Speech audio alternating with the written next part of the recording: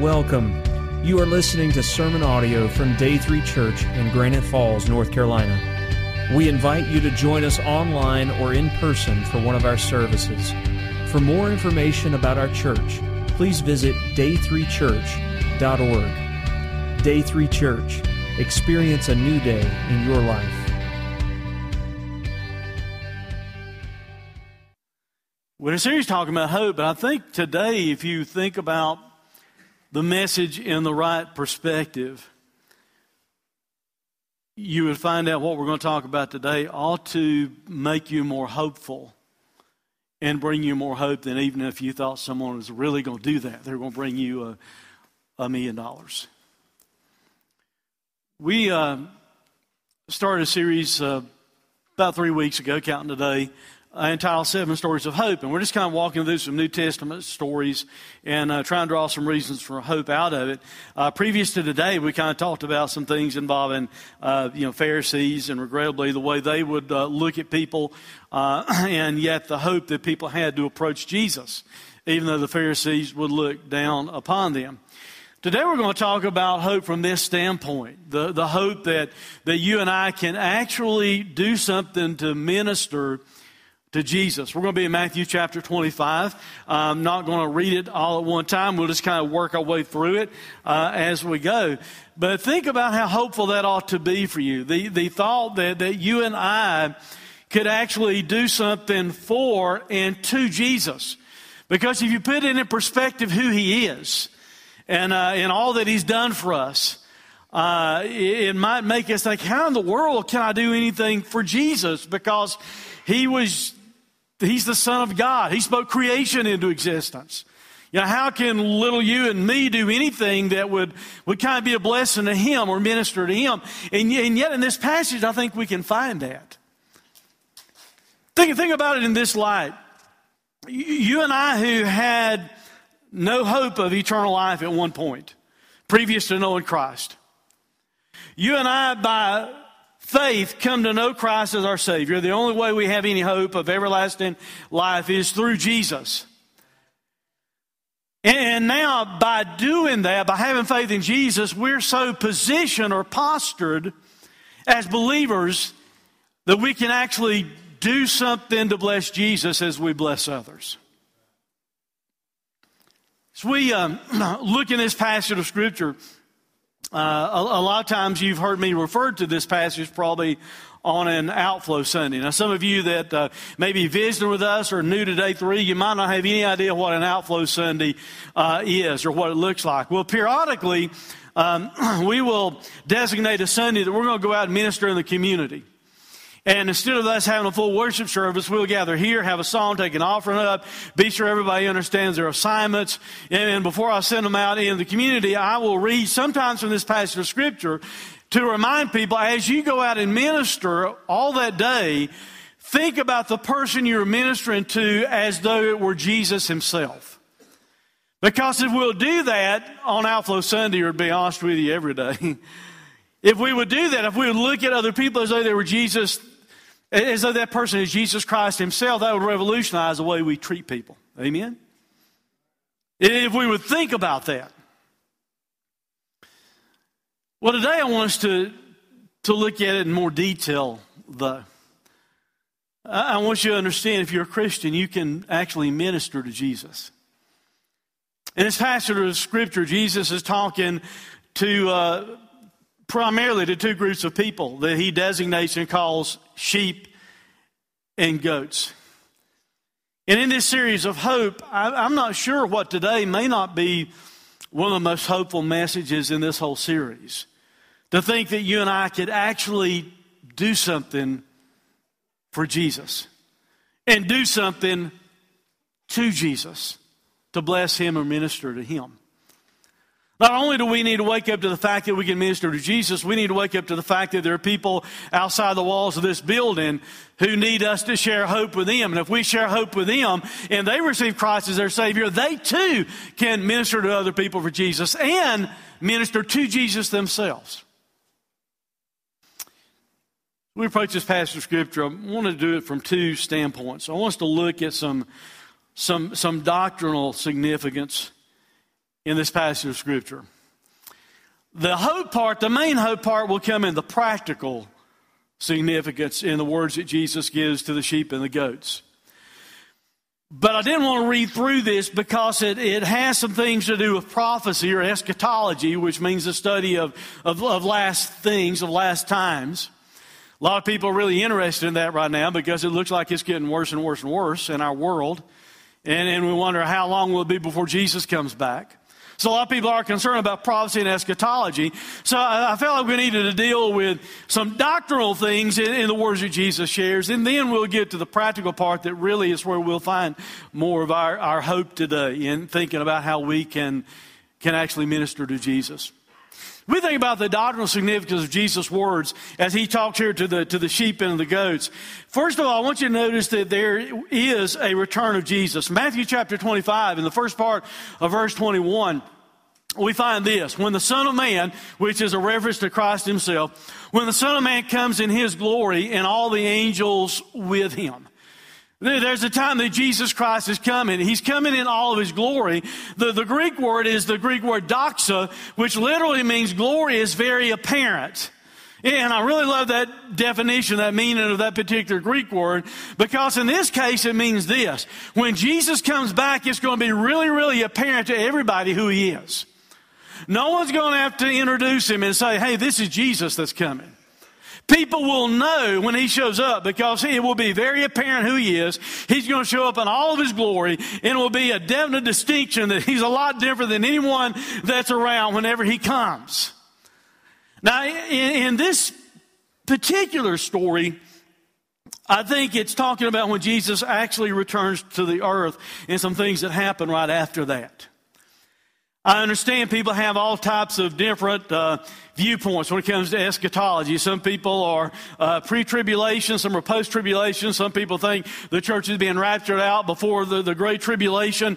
Some people think the church is going to have to go through the tribulation. And I understand people have all different viewpoints. My personal viewpoint is this. I believe that the Bible teaches Jesus has taken the church out before the Great Tribulation. Now, does the Bible say that we will face tribulation? Yes, it will, but I don't think we'll go through the Great Tribulation. I face tribulation about every week. Do you? I mean, and right now, Christians across the world are facing tribulation, especially in places to where ISIS is out running rampant. So there's persecution that's happening and tribulation that's happening for believers, but I don't believe the Bible teaches that the church will go through the Great Tribulation. Jesus is going to come and call us out to be with him. This text, I think, picks up on 7 years later at the conclusion, the end of the Great Tribulation. And Jesus comes literally to establish his kingdom, comes in his glory, comes to set up his glorious throne. And when Jesus comes this time that we're seeing in this text this morning, there will be no one spitting upon Jesus. There will be no one beating Jesus. There will be no one abusing Jesus. There will be no one nailing Jesus to the cross. Because when Jesus comes in the instance that we're looking at today, he comes as the King of Kings to take over. He comes as king and as judge to set up his throne. So for believers, while I said most of the hope we're going to talk about this morning will be in the practical part, later in the message, for believers, it is a very hopeful thing, thank God, that Jesus will come again. Amen? We ought to gain all kinds of hope for that if you know Christ is your Savior. If you don't know Christ is your Savior, that might ought to cause you some concern this morning that Jesus is coming back. Because not only is there a return of Jesus, there's also a time of judgment. There's a time when Jesus is coming back with all of his holy angels, and he's going to establish his throne. By the way, don't think of Jesus coming back with holy angels, meaning Jesus has backup this time. I was in law enforcement. I faced times when I was in law enforcement that I needed backup. Hey, Jesus never needs backup. Amen? They just happen to be along for the ride. But there will be a time of judgment. It said, then he will sit on his glorious throne. Not only will it be very apparent who Jesus is, his throne will be very apparent. Before him will be gathered all the nations, and he will separate people one from another as a shepherd separates the sheep from the goats. And he will put the sheep on his right hand, but the goats will be put on his left hand. Now, the word that's used for nations here in the Greek literally means the Gentile nations, not the Jewish people, the Gentile nations. But the tense of it in the Greek implies individuals. So even though Jesus has come to the earth and he's establishing his throne and his kingdom, and even though he brings nations before him, he's going to separate out the individuals based upon this judgment that takes place that Jesus is talking about here in this passage of Scripture. Most Bible scholars believe that this particular judgment that Jesus is talking about today occurs right after the Great Tribulation and right after he comes to set his throne up. Some theologians will talk about a general judgment. In other words, people will try and take, the Bible talks about a judgment here, but it talks about a looks like it's talking about a judgment over here, and they'll kind of roll it all together and say, yeah, but there's just one general judgment. Problem with that is this: the Bible doesn't teach a general judgment. The Bible actually teaches some specific judgments. There's a judgment called the judgment seat of Christ. Most Bible scholars, theologians, believe that happens right after the rapture. That Jesus will sit there upon his throne and he will judge believers, not whether they're saved or not, but he will judge them based upon their works. And that will be a time of judgment as Jesus does that. And that's referred to in 2 Corinthians chapter 5, verse 1 through 10. We don't have time to read all that today. There's also a great white throne judgment. And the great white throne judgment is a time when the unsaved dead will be raised and judged. And most Bible scholars park that after the millennial reign of Christ. And it seems to take place out in space or at some level of heaven, because Revelation chapter 20 verse 11 says the earth and the heaven fled away. So you see, it can't be a general judgment, because there it says that the earth and heaven are fleeing away, so the judgment's not taking place on the earth. The judgment today that we're looking at, that Jesus refers to, he's setting his throne up on the earth, so it's a judgment that occurs on the earth. So this great white throne judgment, where people who have died lost, who are in a place called Hades, will be brought forward, stand before him, and then they're cast into the lake of fire, Gehenna, forever. After that judgment, the great white throne judgment. And then there's this judgment that Jesus is alluding to today that doesn't necessarily have a title, but once again, a lot of Bible scholars believe that this judgment happens right after the Great Tribulation, when Jesus comes and sets his feet upon the earth, because he makes an offer to these. He says, come inherit the kingdom that's prepared for you. So he's in the process of setting up his kingdom, his millennial reign, and he's given an invitation for these to come and enter. So there's not a general judgment where all of them just happen at one time in the Bible taught, but there are three different judgments that take place. Whatever your eschatology, Jesus is coming back, and there is a time of judgment, no matter what you think about the judgment. So that ought to give concern that there's a time of judgment. There's also a time of reward that Jesus talks about in this passage of Scripture. It said the king will say to those on his right, the sheep over here on the right, come you who are blessed by my Father, inherit the kingdom prepared for you from the foundation of the world. And then he says, for I was hungry and he gave me food. I was thirsty and he gave me a drink. I was a stranger and you took me in. You welcomed me. I was naked and you clothed me. I was sick and you visited me. I was in prison and you came to me. And then these sheep are going to be kind of shocked by what Jesus is saying. And they're going to ask, well, when in the world did we do those things? Let's keep reading.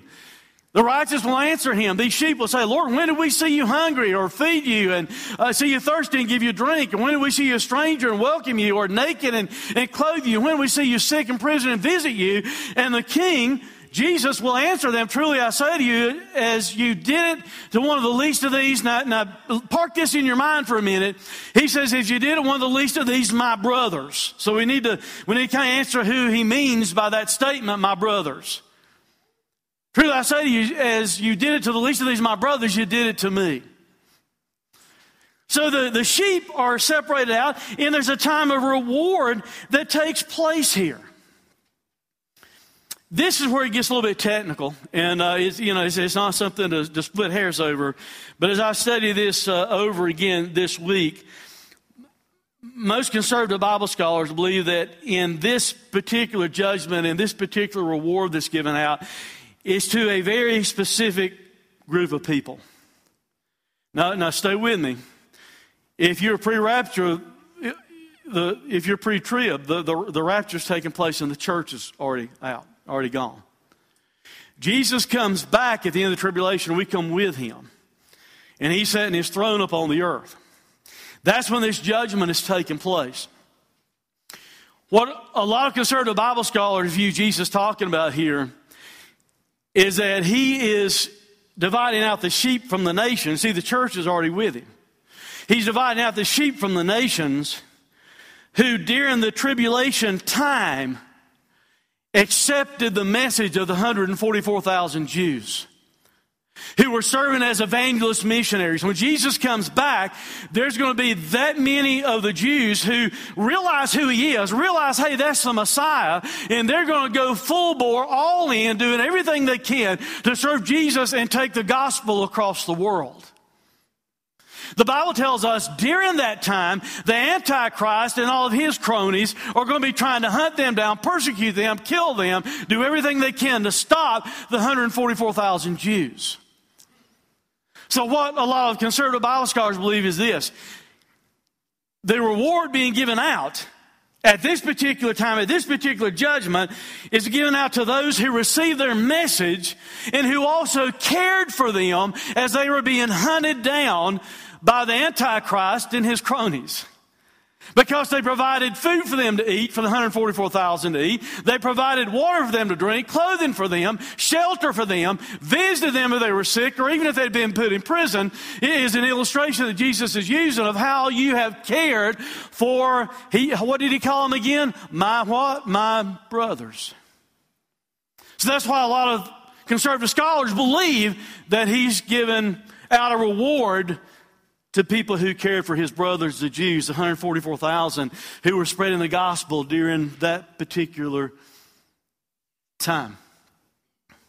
What we must clearly understand before you get a wrong message is that Jesus is not saying because you did these things, you're saved. He's not saying because you did these works, because you fed somebody, because you gave them water, because you gave them clothing, because you gave them shelter, but because you visited them, that's why you're saved. That's not what Jesus is saying. See, no one in the history of the world has ever been saved by good works. Mankind is fallen into sin. The Bible clearly tells us, for by grace you've been saved through faith, and this is not of your own doing. It is a gift of God, not a result of works, so that no one can boast. So no one is saved by their goodness. No one is saved by good works. These that Jesus is giving the rewards out to, it's not like, oh, because you've been so good and you've cared for my brother so well, I'm going to allow you to be saved now and you can come into the kingdom. That's not what he's saying. What he is saying is this: because you exhibited your love for me, because you exhibited the faith that you had in me, you demonstrated your love, you demonstrated your faith by doing these things. That's why he said, come into the kingdom. They had believed by faith. They did these things because of their faith. They didn't do these things in order to be saved. You understand the difference, the distinction? So he's given out this reward to a specific group of people. These Gentiles, these sheep who had believed the message of the 144,000, who showed their love for Christ and demonstrated it. But on the other hand, you've got the goats that did not do that. So not only is there a time of judgment, there's also a time of punishment. And Jesus then looked to those on his left, the goats. And he said, "Depart from me, you cursed, into eternal fire prepared for the devil and his angels." Now let me stop for a moment before I finish reading. Earlier when he talked to the sheep, he said, "Come and inherit the kingdom that the Father has prepared for you from the beginning of time." He does not say to the goats, "Depart into eternal fire in the place that the Father has prepared for you." Do you see the difference? Hell was not prepared for human beings. Hell was prepared for the devil and his angels and his followers. Because some people will wrestle around, well, how can a loving God, how can a loving Jesus condemn anyone to eternal fire? You see, he doesn't. They condemn themselves by rejecting the message, by rejecting the Savior, by rejecting Jesus. It wasn't prepared for them, it was prepared for the devil and his angels, but they omitted having faith in Jesus. And because they omitted having faith in Jesus, they also admit the ministry that the sheep had been involved with because of their faith. He goes on and he says, "For I was hungry and he gave me no food. I was thirsty and he gave me no drink. I was a stranger and he did not welcome me. I was naked and he did not clothe me. I was sick and in prison and he did not visit me." And then the goats are going to look at him and say, "Well, when in the world did we see you? When did we have an opportunity to do those things? When did we see you hungry or thirsty or naked or sick or in prison and didn't minister to you?" And then he will say to them, "Truly I say to you, as you did not do it to one of the least of these, you did not do it to me." And these will go away into eternal punishment, but the righteous into eternal life.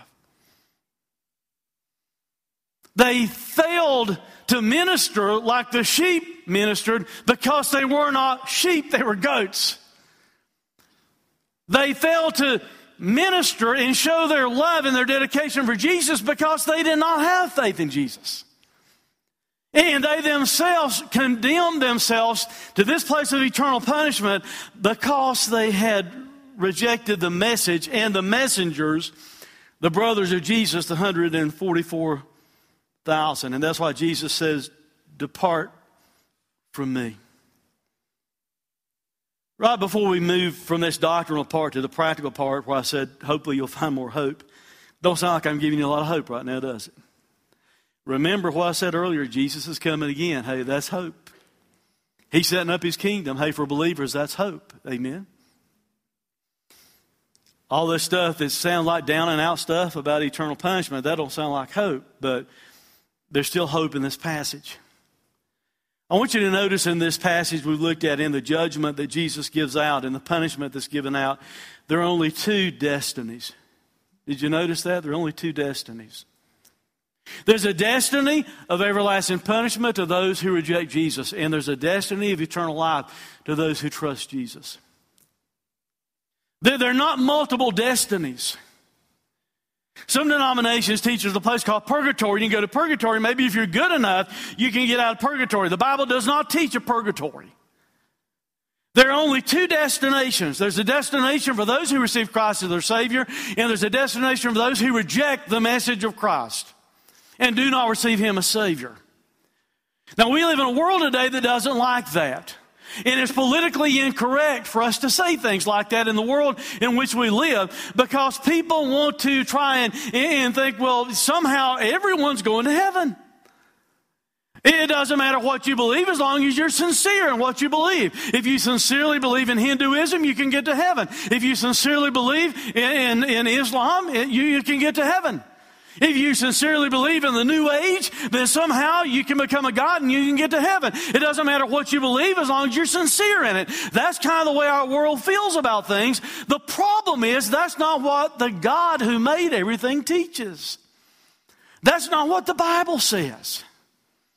We somehow got on this in our small group this past week, and I call that a wagon wheel theology. And some people use the wagon wheel kind of in an intellectual way. I even had a fellow tell me one time that I believe it's like this. I believe life's like a wagon wheel, and God's in the center, and all the individual spokes are the different ways to get to God, and everybody gets to God somehow.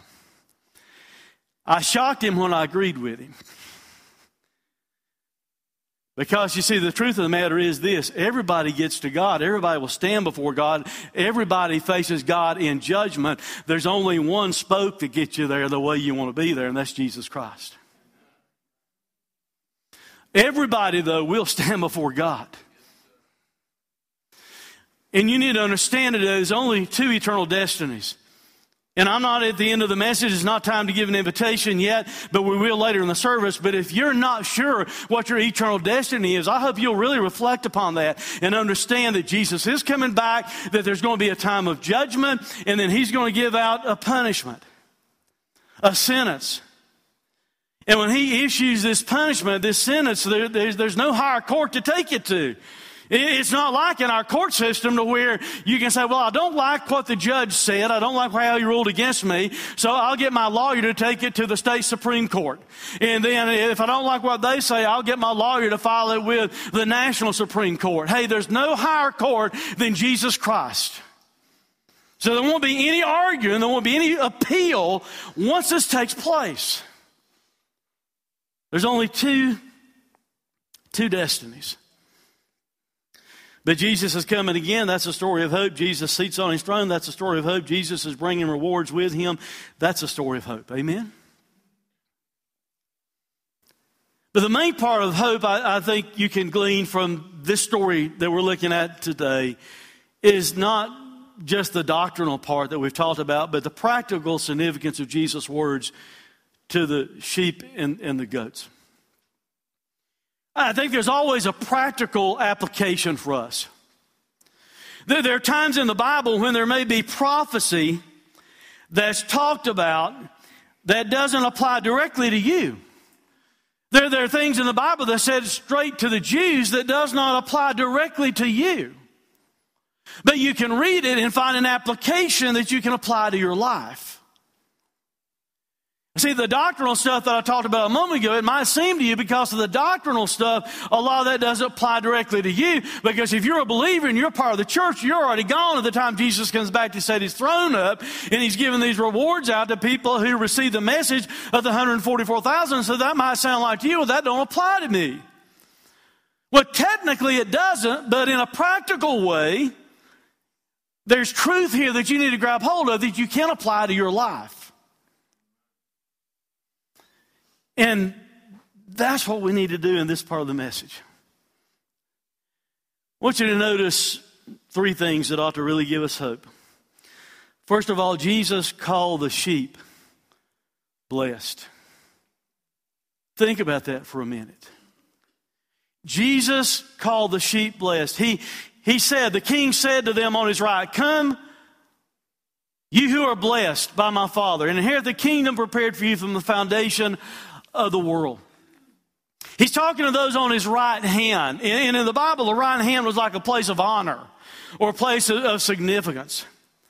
The literal word that's translated in the Greek, right hand, is the same word we get our word dexterity from in the English. But in the Greek, the word means this, that which receives. So Jesus is looking at those on his right, the sheep, and that which receives, He's reaching out with His right hand, He's receiving them to Himself. He looks to them and He says, "Blessed are you." Isn't it a blessed thing for us to know that Jesus will receive us? To know that through faith in Him, that He paid for our sins on the cross, and He has a right hand to extend to us, and He will receive us unto Himself. He refers to the sheep as blessed, but it's not just any type of blessing. He said, "Blessed are you by the Father." Now think about that for a moment. The God who is holy, holy, holy. The God who the angels fall down before 24/7 throughout all time. And they're saying, "Holy, holy, holy, Lord God Almighty." That God who's the creator of all things. That God.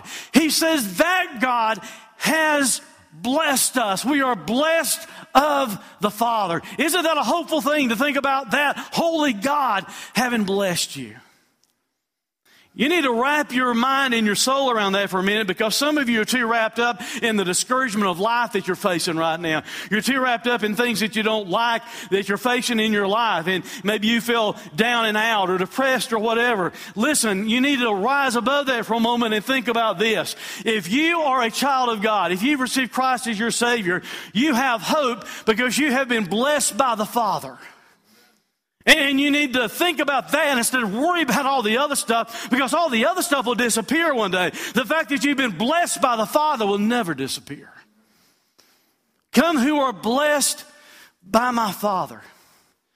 Come and inherit this kingdom that He has prepared for you from the very beginning of time. Once again, it's not that they have earned their way into heaven at all.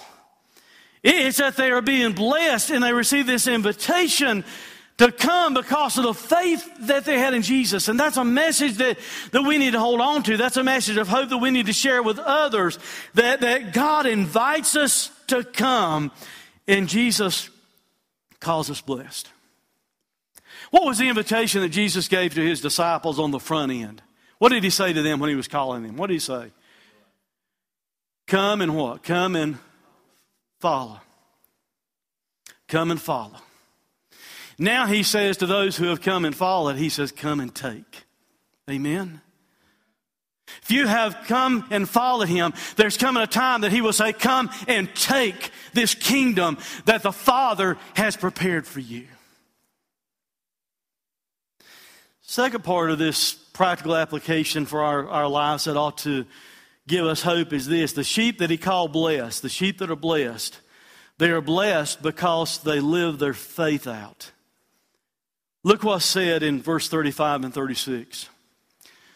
We've already read it, but look at it in this context that we're looking at now, it being practical for us. For I was hungry and you gave me food. I was thirsty and you gave me drink. I was a stranger and you welcomed me. I was naked and you clothed me. I was sick and you visited me. I was in prison and you came to me. What Jesus is saying is this to these sheep. He's saying you have lived out your faith in a practical way. What you believe has made a difference in your life. It means something that you have lived out your faith. He's not telling them, as I said a moment ago, He's not telling them, hey, because you did these things, you're now saved, come to heaven. That's not what He's saying. What He is saying, because you were saved, because you did have faith, you've done these things. You have lived out your faith by ministering to these people. And while this isn't an exhaustive list, I don't want anyone today to think, okay, so all I need to do in my life is to go and feed the hungry and give water to somebody who's thirsty and give them clothing and give them shelter or take them in or welcome them, or if they're sick, go visit them, or if they're in prison, go visit them. As long as I do that, that's all that I need to do. I don't think that's what Jesus is teaching. I don't think it's a complete list. I think it's a representative list. But it's a good place to start, amen? It would make a difference in a lot of people's lives if we would do these things. And the thing I want you to grab from that just for a moment is this. You don't have to have special talents, special gifts, or a lot of money to be able to do this kind of ministry that Jesus is bragging on the sheep for being involved with. Any of us, because we live in America, I think we fail to recognize this. If you live in America, by world standards, you're rich. And any of us from time to time could find a way to give somebody some food if we knew somebody needed food. Any of us, no matter what our status in life is, could give someone something to drink. Any of us could give clothing to someone that needs clothing. You know, you think, well, it costs a lot to go and buy clothing for people. Listen, if you're like we are, I don't have room to put new clothing in my closet when I go buy new clothes because I still got the old clothes there, because I'll tell myself in the back of my mind, but I might wear it sometime. Well, instead of you or me telling ourselves in the back of our mind, we might wear it sometime, what we need to do is drag it out, take it, and give it to somebody that can use it. We can be hospitable to people and welcome strangers and treat them the way Jesus would want us to. It doesn't cost you much to go visit someone that's sick or to go visit someone that's in prison. But we can live our faith out in a way that ministers to other people, in a way that ministers to the least of these.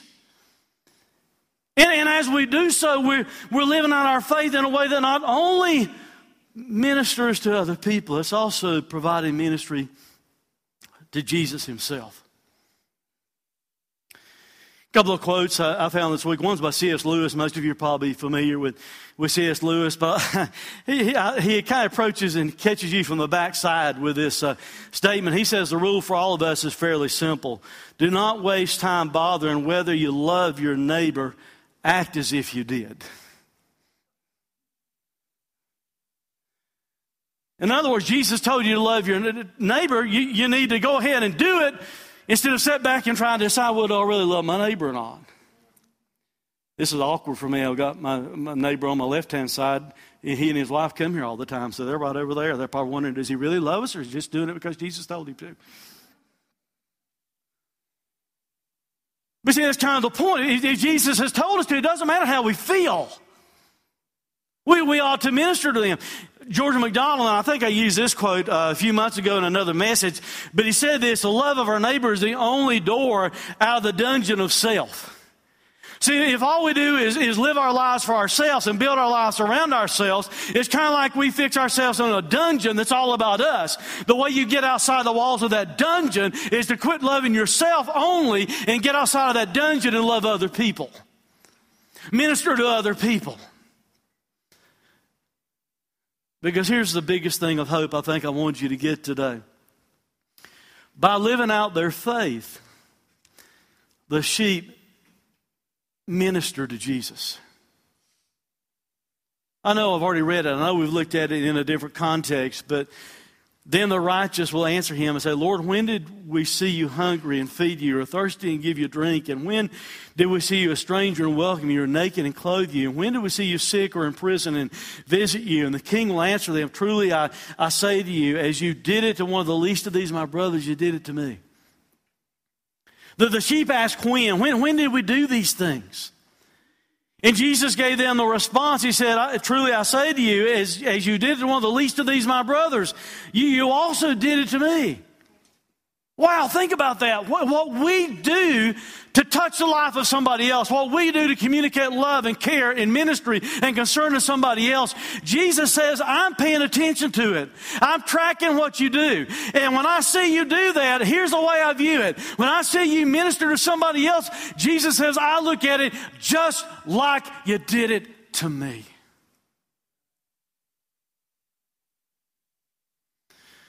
Brandon Brandy's getting ready to lead another mission trip to Guatemala, and a lot of times there's children there that, in Guatemala, by the way, if you want to compare yourself to whether you have any money or not in this world, any status or not in this world, Guatemala is the poorest nation in the world unless something's changed since I talked to them in the past.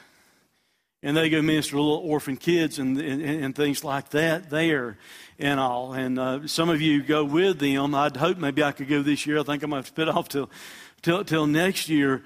But the thing about it is this: when they go down there, that little kid that you see some pictures of, you want to know who Jesus considers that little kid to be? As far as he's concerned, that little kid is himself. And as they go minister down there, they're ministering to Jesus. When we do an outflow event, if you give somebody a bottle of water, or you hand them a hot dog, or you're trying to mow someone's yard, or you're washing someone's car, or whatever it might be that we do when we go out on that day, when you do something to all those various people, Jesus looks at that and he says, hey, you just did that to me. Think about how hopeful that ought to be for us, that you and I, who were sinners deserving of eternal hell, and we only have hope now because of what Jesus did for us on the cross. Now you and I are positioned by our relationship with Jesus Christ where we can touch the lives of others, but where we can also minister to Jesus himself. What a great hope that is for us to be able to minister to him. And they said, when did we do it?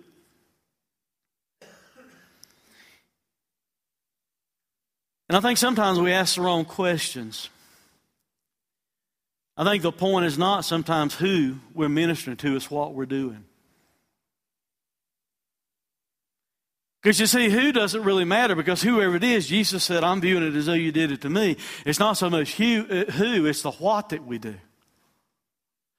Are you feeding someone? Are you clothing someone? Are you communicating the love of Jesus to someone? Are you being hospitable to someone? Are you sharing the gospel with someone? Are you doing all those things, visiting someone? It's not who, but it's what we do that's important.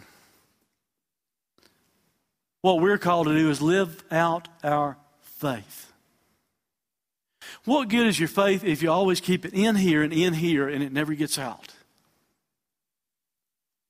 What we're to do is live out our faith in a way that ministers to the lives of others. And as we do so, understand this: you just did it to Jesus. Does that give you a little bit more hope to go out and bless somebody this week? That you can go out and do it to Jesus. The original intent of what Jesus says here seems to be that how we treat lowly and needy fellow Christians or other people determines how truly we love Jesus. The way we treat others is a snapshot of how we really love Jesus. How much we love Jesus, how much we care for Him. So it is a story of hope. We as the followers of Christ, we can minister to Him as we minister to others. But here's a cautionary note. When we fail to minister to others and fail to minister to Jesus, you know what we look like? We look more like goats than we do sheep. You know one of the problems I think the church has in the world that we live in today? We come off looking more like goats than we look like sheep. You ever seen goats ram each other, butt heads? That's the picture the world has of the church a lot of times. We're butting heads with each other. We're ramming each other. We're fussing with each other. And we look more like goats than we look like sheep to the world. I saw a video that somehow got put on a Facebook motorcycle website. Most of you know I ride a motorcycle some, but a few weeks back, and it was in probably a third world country, and a guy was on a small motorcycle trying to get ready to go somewhere, and here comes this goat and comes up and just rams him and knocks his motorcycle over. And he gets off trying to chase the goat off. And then there's a woman over here, and it rams the woman. So this other guy comes in, and he's trying to get involved with it, trying to chase the goat off. And then the goat starts chasing him and starting to butt him. He tries to get around behind a tree trying to hide. And the goat keeps coming around. He's reaching around, kicking at it, and the goat just keeps on chasing him. You know, regrettably, that's a picture that the world has of the church. We butt heads with each other, and we're mean to them. We go butt them and injure them. If we fail to minister to people like Jesus wants us to, we wind up looking more like goats than we wind up looking like sheep. One thing I want you to clearly understand, the sheep did not do what they did just for the reward. Because when Jesus told them that they had done those things, they said, well, when did we do that? We didn't see you. We're shocked. And He said, when you did it to those, you were doing it to me. So they weren't doing it just to get a reward. Here's why they were doing it. They were doing it because of the authentic faith they had in Jesus and the love they had for Jesus and the love they had for others. That's why we ought to serve Jesus. And not so, well, if I serve Jesus, I'll get more reward when I get to heaven. Hey, it don't belong to you anyway. You cast it at His feet.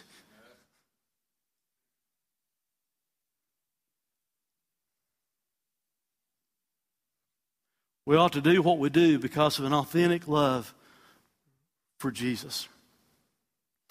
We're going to have this thing that we call an invitation at church. I think it's always serious. Today it might be a little bit more serious. Because in this story there are two groups of people in two destinations. There are people who are goats and people who are sheep. There are people who Jesus said will go away into eternal punishment, the goats. but the righteous will go into eternal life. He separates out the obedient believers from the pretenders. So maybe ask yourself before we have this invitation time today, are you an authentic believer or are you a pretender? Do you act more like a goat or do you act more like sheep? Are you displaying the authentic love that you have for Jesus? You see, the real evidence of the fact that we believe is how we act. It's not just what we say. And these sheep demonstrated what they really believed by the way they treated others. And Jesus took it as though they treated Him the exact same way. You and I can demonstrate and need to demonstrate that same love for Jesus. We need to feed the hungry, welcome the homeless, look after the sick, visit those that are in prison. So this morning, before we have an invitation, think about a serious question. How much does your life look like that description? How well do your actions separate you from pretenders and authentic believers? Because there's only two destinations and two groups of people in the whole world. To get really pointed with it, everyone here this morning, you're either a sheep or a goat. Everyone here this morning, you're either going to eternal fire or you have eternal life with Jesus Christ. Everyone. Go outside the walls of this church. Go through Granite Falls, Caldwell County, state of North Carolina, America, all through the world. There's only two groups of people. And there are only two destinations. The only distinction between the two, those who have believed in Jesus and those who haven't. Given the love of God toward you, think about it in these terms. Given the love of God toward you, He loved you enough to put His Son on a cross. Given the offer of eternal life that He extends to you, and the finality of the last judgment against you, don't you think it's time, if you never have, don't you think it's time to say, yes, Lord, I believe, and yes, Lord, I will follow you? Let's pray. Thanks for listening to this sermon audio production from Day 3 Church. We pray that it has ministered to you. For more information about our location, service times, or other sermon podcasts, please visit us online at day3church.org. Day 3 Church. Experience a new day in your life.